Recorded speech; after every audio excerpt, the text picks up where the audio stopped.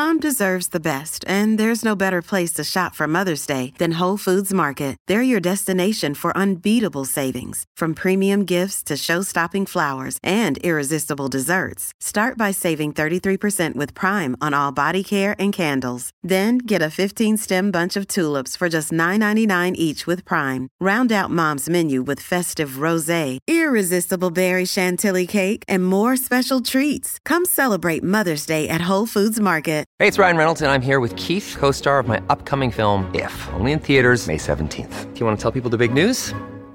All right, I'll do it. Sign up now and you'll get unlimited for $15 a month and 6 months of Paramount Plus Essential Plan on us. MintMobile.com/switch. Upfront payment of $45 equivalent to $15 per month. Unlimited over 40 gigabytes per month. Face lower speeds. Videos at 480p. Active Mint customers by 531.24 get 6 months of Paramount Plus Essential Plan. Auto renews after 6 months. Offer ends May 31st, 2024. Separate Paramount Plus registration required. Terms and conditions apply if rated PG. The longest field goal ever attempted is 76 yards. The longest field goal ever missed? Also 76 yards. Why bring this up? Because knowing your limits matters, both when you're kicking a field goal and when you gamble. Betting more than you're comfortable with is like trying a 70-yard field goal. It probably won't go well. So set a limit when you gamble and stick to it. Want more helpful tips like this? Go to keepitfunohio.com for games, quizzes, and lots of ways to keep your gambling from getting out of hand. Welcome to the New Books Network. Hello, I'm Nicholas Gordon, host of the Asian Review of Books podcast, done in partnership with the New Books Network. In this podcast, we're going to review fiction and nonfiction authors working in, around, and about the Asia-Pacific region. By 1642, Ming China had suffered a series of disasters. Floods and then drought had destroyed successive crops, sending the price of grain to astronomical levels. As one school teacher wrote, quote, "There was no rice in the market to buy. Even if a dealer had grain, people passed by without asking the price. The rich were reduced to scrounging for beans or wheat, the poor for chaff or rotting garbage. Being able to buy a few pecks of chaff or bark was ecstasy." The Ming dynasty collapsed 2 years later. Timothy Brook, in his latest book, The Price of Collapse, The Little Ice Age and the Fall of Ming China, points to environmental disaster as the spark that helped cause the Ming dynasty to fall, relying on a history of surging prices to show how the over 275-year dynasty eventually fell to the Qing. Timothy Brook is Professor Emeritus of History at the University of British Columbia and a fellow of the British Academy. His many books include Great State, Mr. Selden's Map of China, and Vermeer's Hat. Today, Tim and I talk about inflation in Ming China, how it connects to climate change, and how short-term environmental shocks can cause a market to break down. So, Tim, thank you for coming on the show today. I want to start with, maybe a basic question, which is, why prices? How did you become so interested in prices, and what sources did you use in search of kind of price data in China?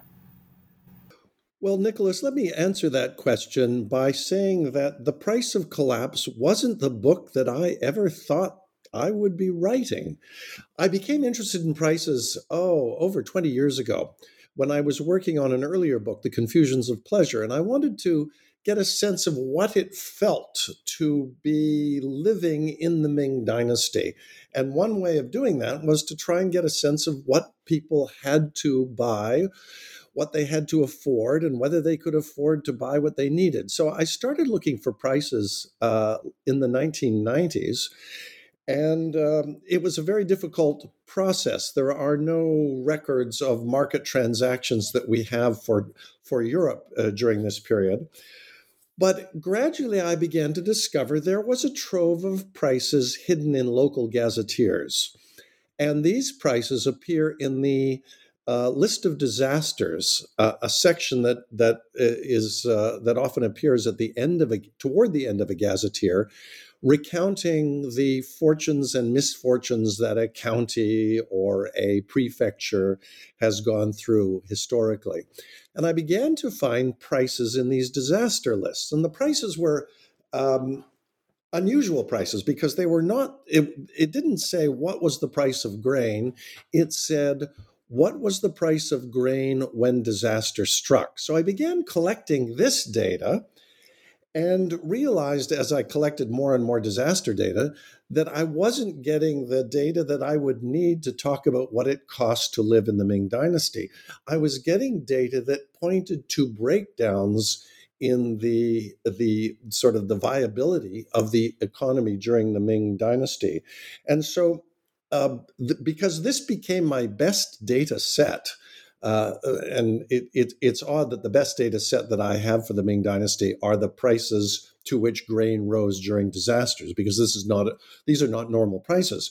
But this became my largest data set. I collected altogether 777 grain prices that were aberrant. And the pattern that emerged from this data was not so much what was it like to live during the Ming Dynasty, but what was it like to live through massive crisis? And that in turn led me to questions of climate, because the periods when the prices rose to exorbitant levels, initially to about 3 times the normal level of the price of grain, but towards the end of the dynasty to tens and even hundreds of times normal prices, I began to realize that what my prices were going to tell me about was not so much what was it like to live during the dynasty, but what how did the Ming experience what we know from European history as the Little Ice Age?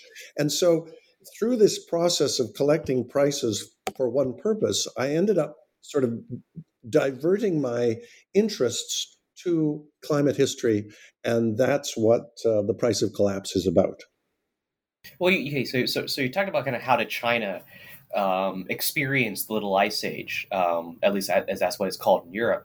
I get the sense from the book that the answer was not well.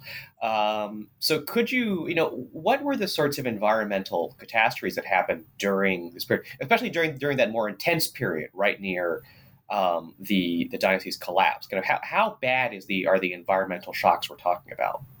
The environmental shocks were enormous, and they got worse over time. The first round of environmental distress happens in the 1450s, and then there are later surges of grain prices during these bad periods later on. But it's really once we get down to the last 6 or 7 years of the dynasty that we begin to see a scale of climate crisis that I don't think China had ever experienced in its entire history, and has not ever experienced since the 1640s on this scale. The main issue was drought combined with cold. Now, drought is easy enough to detect from sources, because writers at the time will say it hasn't rained for months, the crops are withering in the field. Cold is a little harder to detect, because most observers writing at the end of the Ming didn't really didn't connect colder temperatures with crop failures. But we now understand very clearly that the life of a grain plant is dependent both on temperature and on precipitation. And the more I dug around in sources of the Ming Dynasty, the more I began to notice references to things like snow falling out of season, or the Grand Canal freezing solid in the winter. And these are not phenomena that the observers at the time linked directly to crop failure. But as a historian writing in 2023, and I'm looking back, I can see that it was cold and drought that were afflicting China. Now, in this regard, China and Europe are a little bit different. The great French historian Leroy Ladurie, in his study of the Little Ice Age from several decades ago, points out that the Little Ice Age, Europe experienced the Little Ice Age in terms of colder temperatures, but in terms of also of excessive precipitation. Now, we get that occasionally in China, and this then translates into floods that wash away the crops from the fields. But it's an intriguing difference between the two ends of Eurasia. So in Europe, Europeans had an economy that was able to weather excessive rainfall better than the Chinese economy could weather drought. And so drought becomes the more serious problem in China. The crops dry out in the fields, they die, there is nothing left to harvest. So although the Little Ice Age manifested itself differently at the two ends of Eurasia, the experience that Chinese had in this period, particularly in the 1630s and 1640s, but also in the 1580s and the late 1610s, parallel very closely the experiences that Europeans were suffering during this period. And it got bad. I haven't been able to estimate um, how many people were affected, nor do I have any data that tells us how many people died of starvation. But certainly during the very last period in the late 1630s and 1640s, people were dying in enormous numbers. There are reports in some local gazetteers that in some villages, 9 out of 10 households stand empty. Everyone has died, partly through starvation, but also partly through pandemics that get going under the pressure of the environmental collapse that China was experiencing. So these were extreme times, and I, as a historian, I found this very instructive. And the reason I ended up writing this book, it's not to say that the Ming Dynasty collapsed because of climate crisis. But it is to say that you can't narrate the fall of the Ming Dynasty if you don't bring climate into the picture, because without climate, you end up resorting to sort of moral arguments about, oh, the failure of local elites, the failure of administrators, the failure of the emperor. And this was very much how the new regime in the Qing dynasty tried to narrate the fall of the Ming. They tried to impress upon Chinese people that the Ming failed, and it failed because of human error. But with the data that I've been able to pull together on grain prices during these disasters, this was not a matter of human error whatsoever. This was a matter of climate disaster. So how bad did inflation actually get during this time? You mentioned in your first answer that prices would go up by tens, if not hundreds of times. I guess what was the actual scale of the price increases, and what did that do for markets? I get the sense in the book that markets kind of just completely broke down in places. Mm-hmm. Well, initially the early climate crises in the 15th century drive prices up about 4 times their natural level. Now, this doesn't sound huge, perhaps, to us, but if you're a peasant household living sort of just at the margin of subsistence, if you're not growing your own grain, but you have to buy it, for the price of your food to quadruple becomes a major crisis. Now, the early rounds of climate crisis are not marked by widespread death. So most people, it seems, are able to survive these price surges that happened in the mid 1400s, late 1400s, mid 1500s. There's not widespread death, but there is widespread poverty. And perhaps it expresses itself mostly in not in so much in people dying, but people fleeing the places where they live in the hope of being able to find another place where the conditions are a little bit better for agriculture and where they can possibly survive. So, but it's when we get starting in the late 1580s, coming again in the late 1610s, and then in the late 1630s, prices are going to levels hundreds of times what they should be, to the point at which no one can afford the grain. Now, one of the problems with this data is that the prices that are recorded in the local gazetteers, I've got no evidence to say those are the actual prices at which anybody was buying grain. The prices are often a way of dramatizing the scale of the crisis, such that the reader is going to be shocked to know what the price of grain was. And the reader will then understand that no one could afford these prices. These prices were absolutely unaffordable. And therefore, that most people in the areas that were worst hit could not afford to buy the food they needed in order to survive. So the what this meant for poor Chinese households is that they were exposed to a degree of impoverishment and starvation that was, in their own terms, unimaginable.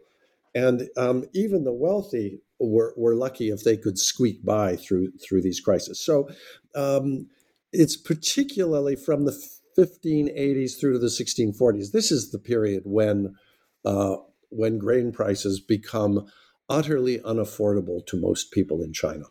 So, one thing that struck me in kind of reading your book and reading not just the inflation part, but kind of the other historical details as well, is that it sounds a lot like a normal economy in ways. I mean, you have all these gazettes going around talking about prices.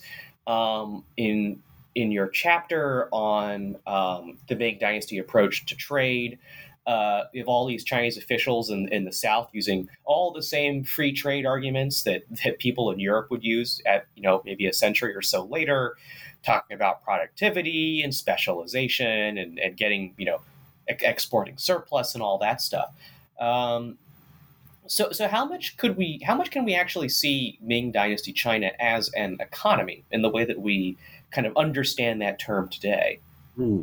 Well, Nicholas, I think this is a very good question. Normally, when we look at pre-industrial economies, we like to speak in terms of a socio-economy, so that the economy doesn't sort of stand alone as something that you can analyze, but it's part of a kind of social structure. However, in China, one of the effects of the Confucian tradition is that officials understand that their duty is to make sure that the people are able to survive. And this is where the modern Chinese word for economy, jingji, comes from. It's used in the Ming as a way of, jing has to do with kind of ordering conditions such that a kind of normal economy can function. And ji has to do with providing support where that support is necessary when the people are not able to survive. So the idea of an economy in the Chinese term of Jingji is one that the Ming state takes fairly seriously. Now, it's not that anyone in Beijing is thinking as we would today in sort of economic terms, but they recognize that their responsibility is to keep the people alive and to provide the people with conditions that will allow them to reproduce themselves and to meet their tax burdens. And so, in a sense, I would say that 16th century China is a little bit ahead of the European nations in terms of thinking about the viability of the economy and the importance of that. And this is intensified as we get towards the end of the Ming. The scale of disaster is growing, but at the same time, opportunities for foreign trade are also growing as more Japanese, Southeast Asians, and Europeans are starting to come into the waters around China seeking to trade. And so some officials are arguing quite actively that the Ming should accommodate foreign trade, not try and restrict foreign trade, because foreign trade will then allow people to earn money that they might not otherwise be able to earn in an economy that is stricken with climate crisis. Um, I want to get into another topic you talk about in your book, which is the theory that blames Spanish silver for inflation. And I wonder if you might kind of get into that. I mean, first of all, what is this theory? What is this theory that I guess the discovery of silver in the New World has helped spark global inflation? And then I guess more importantly, why do you think it's wrong? Well, the book you're referring here to chapter. The book has 5 chapters, and it's the middle chapter, chapter 3, in which I address this. This is more an issue for economic historians of Ming and Qing China, but I found it such an interesting perspective on what's going on in the late Ming that I decided to bring it into the book. One of the arguments that has been made, it was maybe as early as the 1980s when I was a graduate student, was that there was an increasing volume of global trade happening through the late 16th, early 17th century. The Spanish are importing vast amounts of silver to the Philippines, which is then being traded into China. At the same time, the Japanese are exploiting their own silver deposits and using their silver to buy Chinese commodities in a way and I think the argument at one level, the argument is very good. A global economy is beginning to emerge. That is, merchants in Europe take silver from the Americas, move it to Asia in order to buy Chinese commodities, which are then taken back to the Americas and taken back to Europe and sold, and profits are made and so forth. But one element of that argument that I don't agree with so much is that the volume of silver was such that it started to distort the Chinese economy. A lot of silver was in motion. I'm not going to give you any figures off the top of my head, but that silver didn't have quite the impact on the Chinese economy that some of the first enthusiasts of this theory said it had. The Chinese economy in this period is a large one, so that even though silver is coming in the millions of kilograms over several decades, this is not enough to distort prices within the economy. And when I went specifically to try and figure out, well, where is the silver going? What is the silver that's coming into the country? What's it buying? All I could come up with was the luxury market, art and antiques. That's where the silver was being diverted to, so that people were paying extraordinary prices for famous paintings. But the silver coming in from outside was not forcing up food prices. And this became an issue for me because many people who work on the Qing economy go back and look at prices in the 1630s and say, those are the prices, those are the normal prices in this period. And then they build forward into the Qing and saying, well, there was mild inflation from the late Ming to the Qing. But what these scholars fail to realize is the prices that they're citing from the late Ming are extraordinary prices, and that once you set those prices in relationship to price surges for food through the Ming Dynasty, you realize this doesn't have anything to do with silver coming in from outside.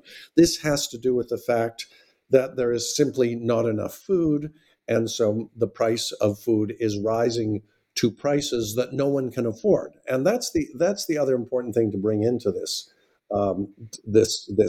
idea, and that is that it's not that the people of the Ming had lots of silver, and so they went out and spent huge amounts of silver on grain during crises.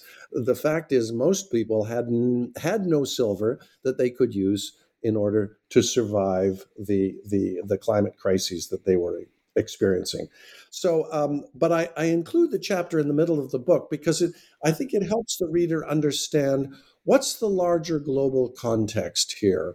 Why are Europeans out and trading? What's the impact on Europe? And the original model for this is a model that's based on inflation and crises in the European economy in the 17th century that is thought to be due to the influx of silver from the Americas. And that theory has been pretty much disproven by economic historians. So I'm sort of borrowing that revision from European history and applying it to China as well.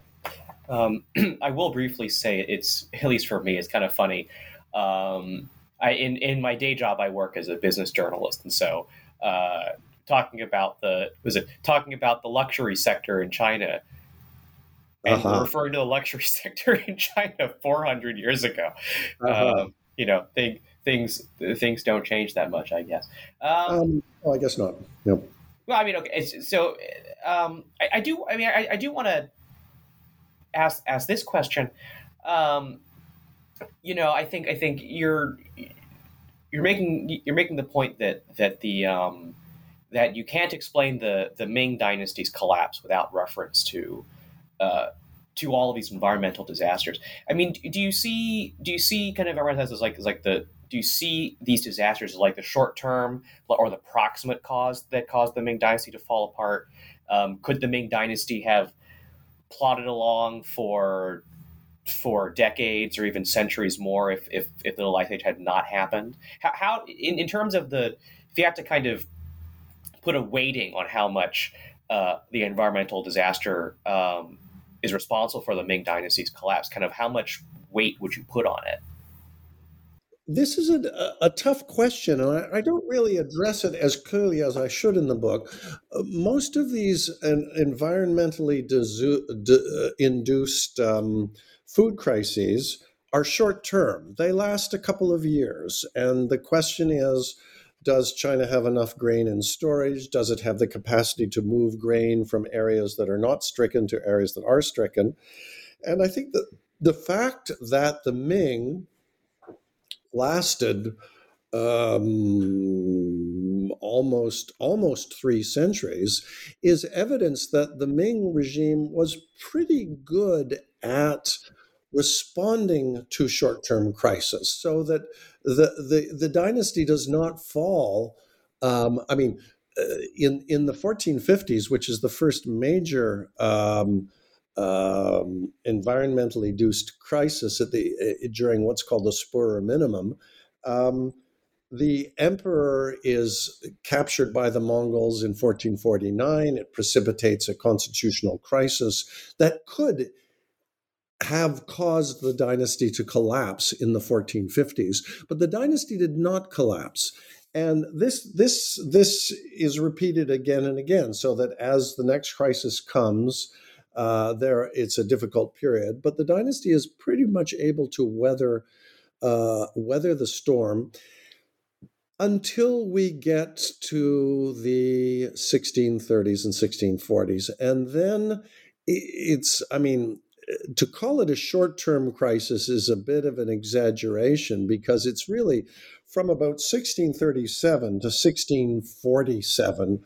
That decade is probably the worst decade of climate crisis that China has ever had to go through. And from a longer perspective, that does look like a short-term crisis. But even though the Ming state had developed granary systems and transportation systems and had policies in place to respond to food crisis events, it was beyond the capacity of the Ming state to respond effectively in a way that is going to keep to keep the Ming going. Now, and the narrative of the Ming is usually, well, the Manchus are rising beyond the Great Wall. They're a powerful military force. China's sort of caught in its crises, and the Manchus just come across the Great Wall and conquer China. But of course, it wasn't that simple, because the regime is severely threatened starting in the 1620s by peasant rebellions, particularly in the Northwest. And it's these rebellions that lead to the Chongjun Emperor's suicide in 1644, and that then paves the way for the Manchus to come in. So the fall of the Ming is a complex set of events, but I would argue that those events would not have unfolded in the way in which they did were it not for the climate crisis of the 1630s and 1640s. And I guess maybe it's a slightly uncomfortable point to raise, but it doesn't quite matter how good your state is, how good your governance is, if you go through a decade's worth of environmental crisis that causes the price of food to spike by 100 times. Exactly. That's exactly the case. I mean, the Ming I would say the Ming did remarkably well to survive for close to 3 centuries, but once it was overwhelmed by the climate crisis of the 1630s and 1640s, even the Ming wasn't able to respond. Now, the emperor may not have been the most brilliant emperor of the dynasty. His officials may have not been the most selfless and disinterested and competent. And yet the emperor was surrounded by a lot of very competent people who were trying to arrange food supply policies, military policies, and were trying to carry them out in a practical way in order to keep the dynasty afloat. But in the end, the regime ran out of resources. It just could not afford to continue to exist. And so it collapses under the weight of peasant rebellion and foreign invasion. This is I guess, not quite an uncomfortable segue, but I think it's impossible to talk about environmental damage or environmental crises in the past without talking about climate change today. Climate change during the Ming Dynasty. Ming Dynasty really did seem to break the food market, I think, almost entirely. And while things aren't quite so dire today, we are seeing things like climate change already breaking things like the home insurance market in Florida and California, where insurers are like, it just doesn't make economic sense for us to do this anymore. So the market just completely breaks down. How I guess from looking at Ming China, kind of what do we learn about I guess rapid inflation, rising costs, and environmental damage, and how that can break markets? Well, we have to remember, of course, that the conditions under which the Ming collapsed are different than conditions today. That is, food is supplied differently. Food supply is a global matter. But if there's anything to learn, well, there's a couple of lessons to learn. One is that now that we operate on a truly global level as a world economy, we need to ensure that food supply is not compromised by other factors. So that's the first thing.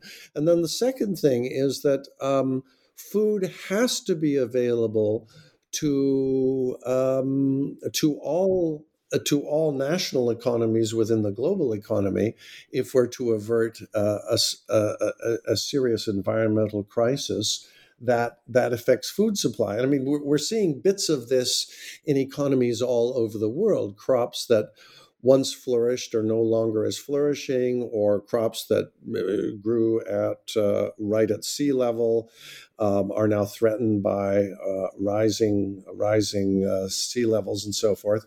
So if there's anything to be learned here, it's that we need states to put into place institutions that will protect people through periods of the worst climate disaster, and that will be able to, from which people will be able to build back their economic capacities. And this only perhaps underscores a point that I often like to make, which is that historians write in the present. I wrote this book in 2022, 2023.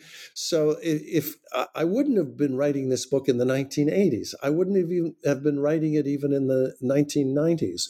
But now that we're in the 2020s, the crisis of climate change and the threat to food supply and the threat to, if you like, to political stability, and not just the stability of populations, but the stability of political systems. I mean, those threats are now serious. And so if I've written The Price of Collapse today, it's because I live in a world in which these concerns are front and center. And it's not that I'm trying to shoehorn Ming China into a presentist kind of preoccupation, but it's that living in the times in which we do, it's made me alert to the conditions under which the people of the Ming lived, and it allows us to take a longer view, I think, of what the relationship is between climate change and human society. And that's what I've tried to show in this book.